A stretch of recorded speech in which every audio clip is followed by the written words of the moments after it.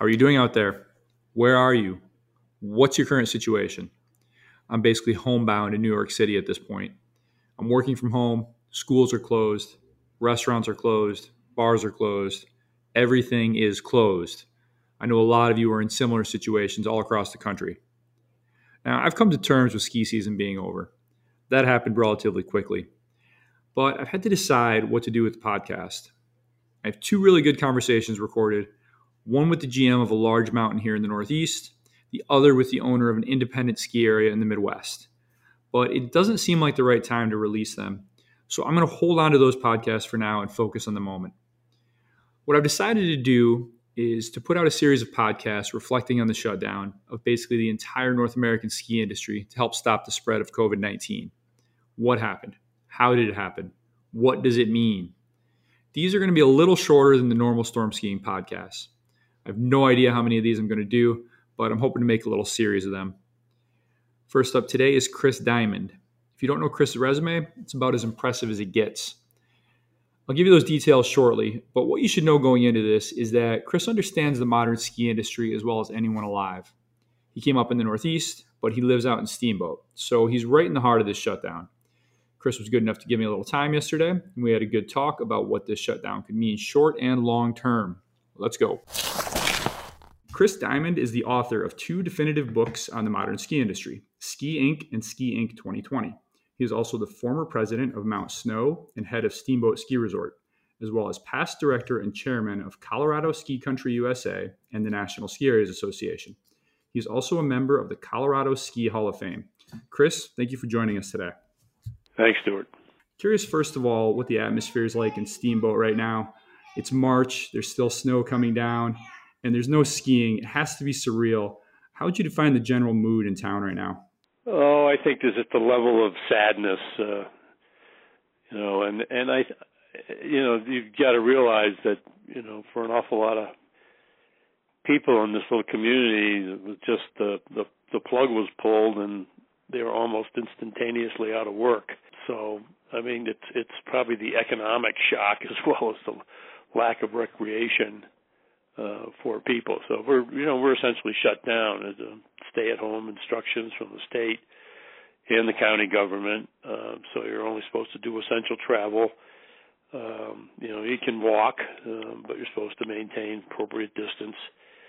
So I think it's just a level of sadness. At the same time, I think there's acceptance that this was inevitable and that social distancing is the right strategy, and hopefully we'll get out of this as quickly as we got into it and life can regain some sense of normalcy. But I think it's just kind of, just people are just sad. But at the same time, as we get deeper into it, I think people seem to be getting more comfortable with the new reality and more smiles on the trail than maybe I saw even a couple days ago. So it sounds like acceptance is settling in, but this thing escalated very quickly. It went from one or two mountains shutting down on March 12th to Vail announcing that Saturday, which was the 14th, that it was closing all its North American mountains immediately. Alterra followed right after that. Steamboat, of course, is in Alterra Mountain. What was the reaction in the community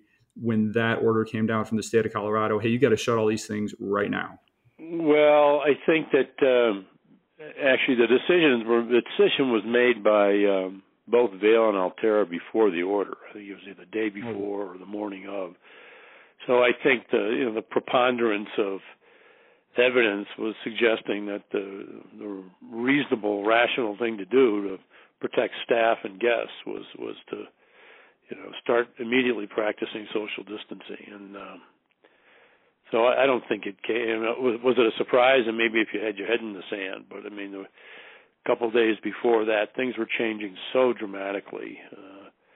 I was supposed to be in Schweitzer, Sandpoint, Idaho that weekend when everything shut down, and I'm on the advisory board of that resort in northern Idaho, and we decided at the last minute, I mean, it was Thursday, this is just not the right time to travel, so we'll conduct our meeting remotely using Zoom like everybody else. So, right. You could really, if you were in the business and there they were. I mean, they hadn't even had a case up there in northern Idaho, but being adjacent to Washington and all, which was really the early epicenter, it was just the right thing to do. So, I mean, if you're watching carefully, and the news certainly was all over it, it was just almost inevitable. So up until yesterday, locals could still get out, skin up the mountain. You have a very robust skinning culture out there in Steamboat. Now that that's closed down, are people taking to the backcountry? What's been the reaction to that decision? Well, I think again, there's a sense of some inevitability because so many people were doing it. I mean, there were pictures here last weekend of Loveland Pass, which was basically bumper to bumper cars for all the front range skiers who couldn't ski, just headed up into the parking lot at Loveland and then on the roads, and then just skinning up on the mountain. Of course, there's no patrol available in case of injury. The resort's closed. Local emergency resources, I'm sure, were strained. And there was no distancing being practiced just for the reality of the crowd. So it certainly wasn't that bad here at the base of Steamboat. But again, parking lots, some of the near parking lots were half full on the weekends with people skinning up. So I guess there are those in those in a position of authority in the Forest Service and at the resort just came to the conclusion, wait a minute, this is not good. You can still go, up on rabbit ears into the forest. The city, Howelson Hill, is still open, so people can skin up. But those are a little less convenient, so there'll be fewer people doing it, and therefore few issues. So it's not that you can't get to the backcountry; it's just that the ski area itself is now closed. Yeah, it seems like people need that outlet now when the season is cut short. So suddenly, I was in Steamboat just over a month ago, and it's just so bustling in midwinter and so vibrant, especially down there by the gondola and down in town. And just to think of it emptied out immediately is such an eerie scene. You're quite right. Still, even I live across the river from the mountain, and normally, night lights for skiing 5 nights a week, and all the homes and condos lit up, and I tell you, it's just like a ghost town. So you're very well connected in the ski industry. You interview pretty much everyone who's doing anything in your 2 books, Ski Inc. and Skiing 2020. Have you been talking to those folks over the past week or two, the few people who run ski areas, who run these companies? And if so, do you have a general sense of what they're feeling, what they're thinking here? Well, I think no. I have not gone back and chatted with some of the, friends and key players in the business out of respect for what they have on their plate right now. But I am, as I mentioned, on the Schweitzer board. So how that resort's managing its strategy is something I'm very familiar with. And it's basically, let's do the right thing to make sure staff is safe, and let's work on our plan to come out of this and, be good community and corporate citizens. So I'm sure that's what everybody's doing now. They're trying to make sure that they've got, people are being taken care of and looking out towards the end of this thing and getting back in business.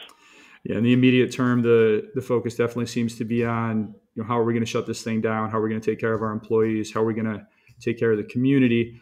So far, only Vail has come out with any numbers on expected losses. They estimate up to about $200 million for their 37 mountains. Can you give us a broader sense of what the economic fallout could be here? Not in exact numbers necessarily, but how deeply could this impact the ski industry? Well, it's certainly significant, but it would have been worse. Excuse me, had this happened earlier. For many of the eastern resorts, March, especially as you get down more southern latitudes, and the Midwest, once you're past St. Patty's Day, excuse me, it gets pretty quiet pretty quickly. So, yes, there's a huge impact, but it's not, a lot of the money was in the bank already from the 2 key holidays, Christmas and Washington's birthday, and, of course, all the season pass revenues in the till. So it would have been a lot worse for your major destination resorts. Like here in the Rockies, March is the busiest month, which Easterners don't realize. And the vacation schedules for key markets here in like Florida and Texas are in March rather than February. So it hurts. So you've lost 2 very, very big weeks, and then most run into the middle of April. So another couple transition weeks. So it's a significant, what is it percentage-wise? Probably 20-25% haircut on cash, but it could have been a lot worse. And here, at least in the Rockies, it was off to a great start. So unlike some other areas of the country, like California and in the East, where it had been kind of an up and down season, here they were off for a great start. And how significant are those last few weeks in April to the spring season? I've been to Colorado a few times in April. There's never any lines. It's, the whole mountain's open, the base is deep. So I really like it.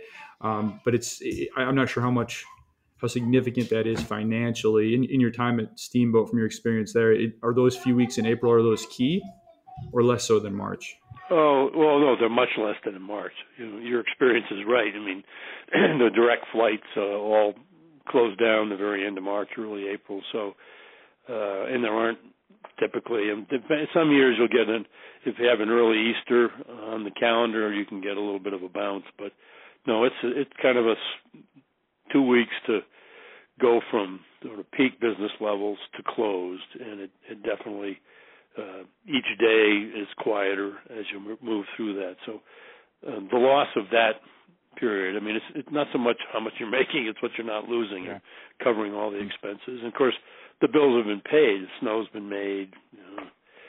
It's an important time, but it's certainly not as important as March. Do these mountains tend to make money in April? Oh, yeah, because your cost structure is different. Mm-hmm. I mean, the last week is probably, for most, the last week is pretty much, as you get past the 10th, 12th of April, there's no destination business to speak of, and people don't fly for late April vacations, so it's mostly the Front Range, and as soon as the weather gets good down there, people hop on their bikes. So It's just the market gets much smaller very quickly. Now that said, there's some areas like Arapahoe Basin that in Loveland that have an extended season, and that's very important to them because many of the areas close, and the diehard sort of focus their attention on those resorts that typically run late, but it's only a handful. Yeah, Alan Hunsforth, CMO over there at Arapahoe Basin, had a video out the other day, and I don't know if the sentiment has changed, but he said they were still holding out hope to be open and be the last mountain open in Colorado if this thing clears up and they're able to reopen in May or whenever. Do you think that's likely, or is it just too early to tell the way this thing is progressing? It's too early. I mean, things are changing daily. I know that a basin would be in the best position to reopen because of their elevation and the amount of snow up there right now. So, I mean, they could reopen in June. So yeah. I'd say if there's one place where it could still be a tail end of the season here in Colorado, it's a basin. And just from your experience managing mountains, if you have an extended closure like that, how hard is it to get the slopes back into shape? If do they have to be out there grooming every day or maintaining it in some way, or can they abandon it for a few months, go back and fix it up then? Yeah, I think on your key runs, you probably want to get the problem. It's all getting chopped up.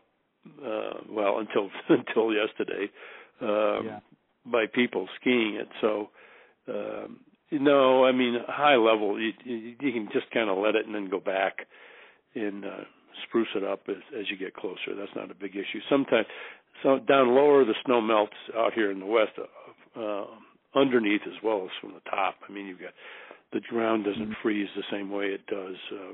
The frost doesn't go down, 4 or 5 feet like it does in New England in some places. Okay. So you get a situation where, especially get to the base area, you're melting right at the ground level as well as losing the snowpack at the top. So as you can imagine, that settling needs to be managed from a safety perspective. Mm-hmm. But up high, no, snow just hangs in there. Yeah, they certainly have altitude going for them. So hopefully they'll be able to push that back open at some point. Here in the Northeast, as you know, a mid-March shutdown is not completely unheard of. 2012 and 2016, we had really low snow years. Most of the smaller mountains had to close up shop around mid-March, but they could kind of see that coming and plan for it. How is this different? Well, I think you're right. You just went from full steam ahead to a couple of days of, whoa, what the hell's going on here? And then bang. And then you still have the transition of needing to sort of understand what was going on, take care of staff, close facilities down, trying it in a thoughtful way, and on the other side, pressure to greater recognition of the seriousness of the virus, and therefore the need to just get everybody out of there as quickly as possible. Mm-hmm. I'm talking workers and office settings that couldn't meet social distancing and so forth. So basically, it was an awkward week for everybody, I'm sure, trying to get their plans together, take care of everybody, but basically get shut down as quickly as possible. Yeah, they're in the process of trying to break the mountain down while everyone's being told to stay home. Meanwhile, after a pretty mediocre winter, we've been getting some snow, so that's got everyone a little bit frustrated because of course now it gets cold and snows. So Chris, we have a situation now where you have millions of people out of work. Unemployment numbers hit today, 3 million new claims last week. That blew the previous record away. Previous record was 655,000 way back in 1982. So that's going to affect season pass sales, which is revenue that a lot of mountains count on to get through the summer. Can you help us understand just how important are these early season pass sales, and what does the damage look like if these sales plummet? Well, I think, again, go back to the timing. You have to make a couple assumptions. And from those assumptions, you can, suggest what might happen. But don't fall in love with your assumptions. So, because they seem to change every day. So my assumptions are that this thing will start to tail off sometime in the next 2 to 4 weeks. That doesn't mean an end, but that you'll be able to see the end. It also assumes that this virus doesn't come back either during the summer or fall or next winter. So if that assumption is correct, that the relatively rapid response in social distancing that's being practiced across the country, if that does slow and then put us on the other side of this epidemic, if that happens, the deadline, again, you're only talking deposits for most passes. So the deposits would be due at a time when people are seeing that there's light at the end of the tunnel. If that doesn't happen, I would only assume, in other words, if the resorts sense resistance on the part of the guest, they're not dummies, and they'll extend the deadline dates or come up with new pricing strategies, whatever. So I think timing-wise, you could look at it too. It's too bad it hit when it did, but in terms of being ready for next year and selling passes and getting over it, if you'd extended into April, then you're extending into June, July, the resolution, and that would have put pressure on next year. So the ski business skiers are unbelievably resilient. I mean, and you in the Northeast, no one knows it better. You just shake it off and hope for a powder day. That's the way it is, and so it's going to be a powder year, and we had tough year. Good winters follow bad, and vice versa has always been my view back in New England. So I think we'll come out of this. The ski business will come out of it in relatively good shape. The big question is the damage to the economy, and we've never been in a situation where things just came to a stop. Mm-hmm. So pundits that tell you what that means in terms of where the stock markets are going to be, and what GDP will be by the end of the year. I mean, no one knows. So I think that's the bigger question. They'll figure out a way to sell passes because it's not a big financial commitment in terms of the deposit. If the atmosphere is right, business will plod along as normal. Probably won't see growth. And then the final, how the year eventually turns out, will be dictated more by the state of the economy. Yeah, you're already seeing some companies adapt to this and get ahead of this a little bit. Yesterday, Vail announced it would extend the deadline for getting the most buddy passes with the Epic Pass. So if you buy it early, you get like 10 buddy passes. If you buy it later, you only get 2. And it pushed out the date. It will charge people for auto renewals. Magic Mountain in Vermont announced an extension of its best prices into the summer and said it would set prices lower when the passes went on sale, even though they had already announced their prices. Do you think that we'll see additional incentives follow from Alterra, from the other large mountains? Yes. Everybody will do something different, but they'll be. If there's one thing you know about the resorts, they'll compete. Okay, if Vail goes one direction and they're perceived to have a more attractive product, everybody else will respond. So in your latest book, Ski Inc. 2020, you identified a couple of existential issues that skiing was going to have to find some way to contend with. So one, and the most obvious, is climate change. A little less obvious to some people is attracting a more diverse skier base as the nation rapidly diversifies. How would you compare this sudden shutdown of nearly the entire North American ski industry to these long-term challenges in terms of severity and urgency? Oh, boy. Yeah. I guess I did have a conversation a week ago with Carl Kapuzinski, who's the president of Mountain High in Southern California, and that's I'm not sure if you're familiar with it. Most of your New England skiers probably aren't. I mean, it's right at the base of the Collin Pass in Riverside County, or very close to Riverside County. It's I don't know how many million people there are within a 50-mile radius, probably 8 or 10. So and it's all that Southern California is a very diverse demographic. At Mountain High, white males are in a distinct minority. I mean, he has been very successful in developing a strong market, Hispanic, Asian community. Always been leaders in snowboarding.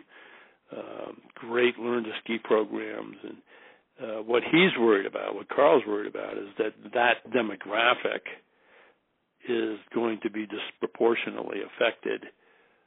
They're in the service industry typically, and so he's anxious about next year. That said, he's almost more anxious about the downturn in snowboarding as more people go to twin tips and park type equipment. I mean, I've read my books. I'm optimistic that the business is growing generically because of the overall appeal of skiing across broad segments. But for Carl in Southern California, his market is definitely lower middle class, and he's concerned about whether that market, given these economic conditions, will be as responsive as it has in the past. Time will tell. And was he kind of brainstorming solutions for how do I acknowledge that these folks may have less money to deal with, but still compel them to come up to my mountain? He always does. I mean, he's been incredibly successful that way. Always does. Now, he does not have a solution to it's easier to get somebody, you can get someone on a snowboard very quickly to a level of competence where they can enjoy a green blue slope. And that is not true for skiing. So it just takes a little longer. So for his little learn to ski ride factory, that larger trend is more of a concern. So zooming back out here and looking at this COVID-19 scare and this sudden shutdown that followed, do you think this is the most severe shock that the modern ski industry has had to face? In terms of shock, yes. I mean, everything came to an absolute stop. And 9/11 didn't affect the ski business that way because we weren't open, right? Mm-hmm. So while it was a comparable shock in many ways, this one was just different. I talking to some folks the other day about the Arab oil embargo of 73, 74. I was at Killington at that time, and that one was an extended slump. It was a bad snow year. People couldn't get enough gas to get to the mountain. We had to bring in truckloads of fuel at night and sell 10 gallons at 75 cents a gallon to skiers so they could get back, or most of the way back. People had gallon jugs in their cars. I mean, it was awful. And again, the snow wasn't particularly good, even at Killington. But we managed through it. I mean, it was an extended downturn. That was the hostage crisis, and so there was this feeling that this is kind of the new normal, that we're all going to be 25% off. But you managed to that, and skiers kept coming, and nobody went out of business. We all sort of figured it out and went along. So in terms of an extended period of time, that was very difficult.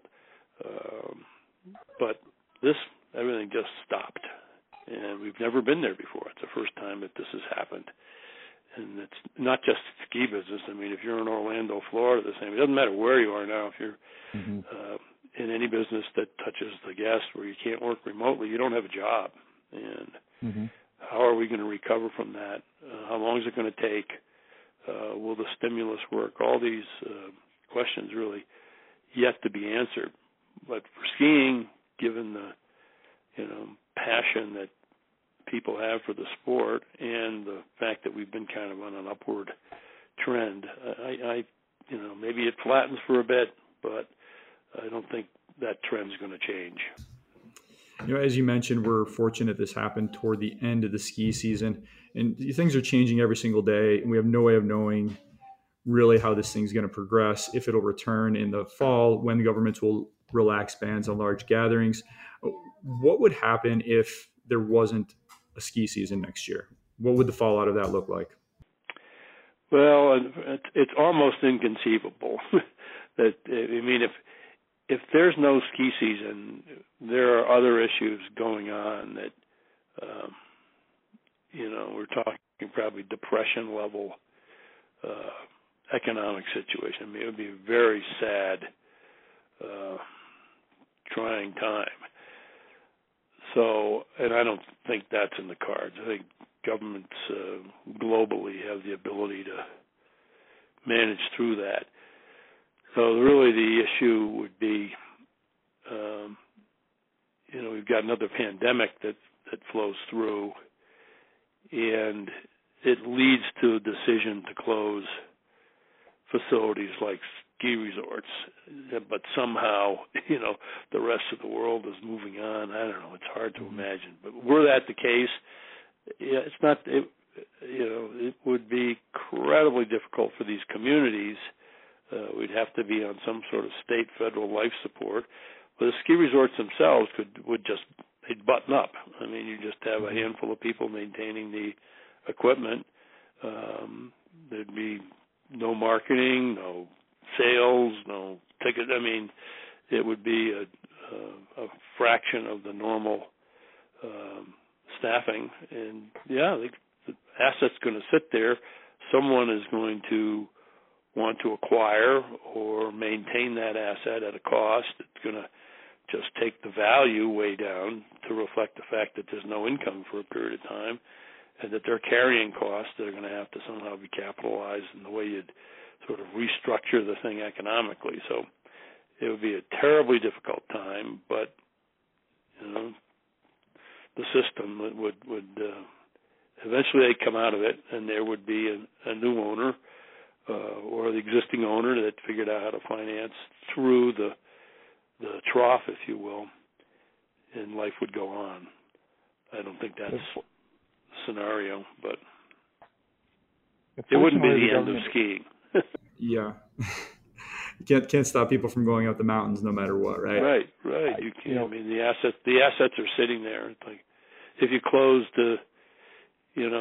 Disney World for a year, would it never open, or would it reopen somehow?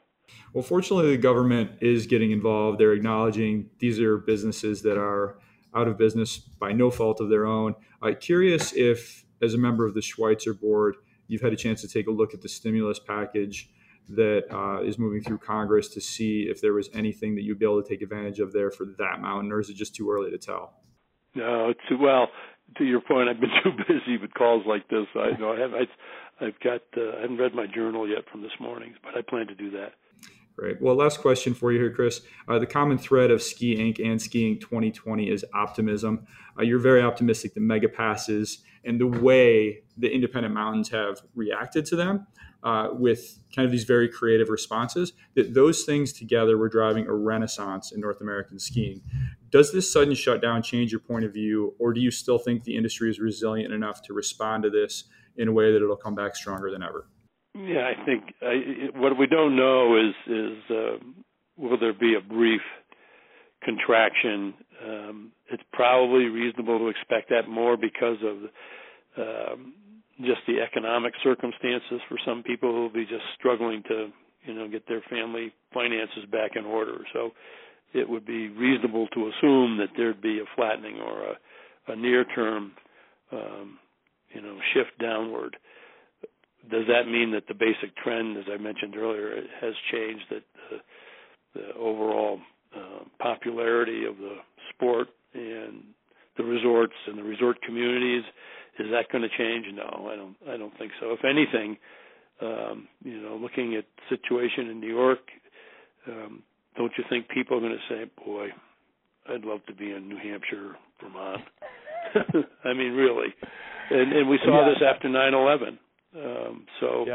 Given the ability to work remotely, we'll see. There's always an unintended consequence or outcome, right?